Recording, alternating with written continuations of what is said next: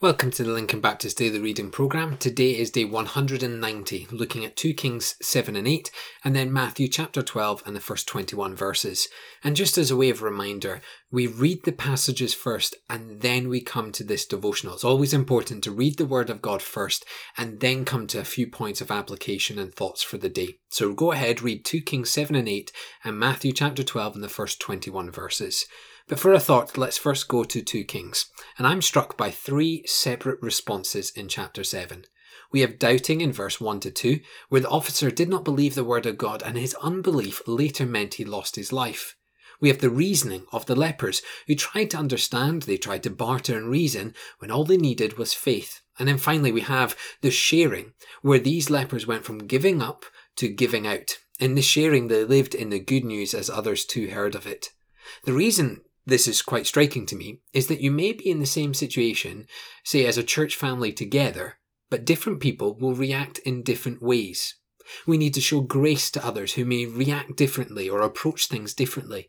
It is not that our way is right and their way is wrong, but rather as differing individuals, we approach things from different angles. In fact, this is something we should celebrate in the church, the diversity of life, but all uniquely going after Jesus. Really is a wonderful image of the bride of Christ. Consider today who you might have maybe argued with or downgraded in your estimations or even told they were wrong in a fairly aggressive manner, simply because they reacted differently to you. You might feel led to seek forgiveness. You might even feel led to go and pray with that individual. Remember, as followers of Christ, we're one family, diverse in nature and response, but all heading in the same direction, the glory of our Lord Jesus Christ. Our second reading today is found in Matthew's Gospel. Now, for many years, the Sabbath has been a conversation in Christian households. There seems to always be 2 extremes, and I'm going to show you from today's passage that both extremes are wrong. The first is legalistic. You cannot do anything on the Sabbath. It must be kept holy. You cannot have anything, do anything, or consume anything if it removes the opportunity to go to church and honour God. The most extreme example of this, and I have heard of this before, where Christians don't even switch on their lights in their house, for that would require someone, somewhere, to be working. The other extreme is liberalism, when we simply do not care about the Sabbath. We do as we please, and in fact, we fill it with fun activities, for it's a day off. Both extremes are wrong. This is the debate in Matthew 12. Should you be allowed to heal or pick food on the Sabbath? One extreme says absolutely not, and the Pharisees took this viewpoint. The other extreme says do whatever you want, it doesn't matter.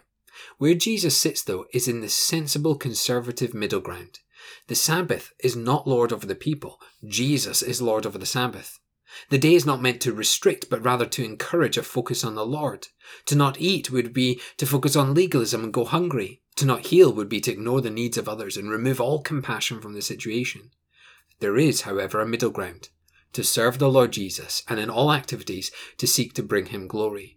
In Jesus healing, and in Jesus leading his disciples to pick and eat food, they are focusing on Christ still. They are still seeing the work of the compassionate, loving Lord Jesus. Now, how we translate that to today is relatively clear. We are not judges of the Sabbath, nor are we under the rule of the Sabbath. We are servants of Christ. Therefore, we of course seek for Sundays to be a day where we can pray, sing, study, and be close to God. We seek for the days to have the worldly pressure removed, and instead we spend the time we have in the presence of God.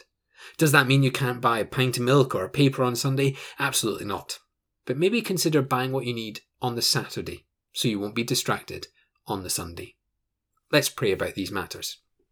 Father, we thank you for the Sabbath, the day of rest you have given us, the blessed gift to be able to draw close to you and be in the presence of our Lord Jesus. Father, let us never abuse the Sabbath. Let us use it for its purpose, which is to allow us to rest upon Christ as we fill up with Christ before we go back out into this world. And Father, we know that people are going to have lots of different views, lots of different opinions and approaches to life.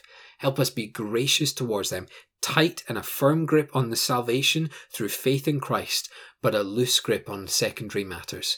And so, Father, we pray you bless the church today. In your name, Amen.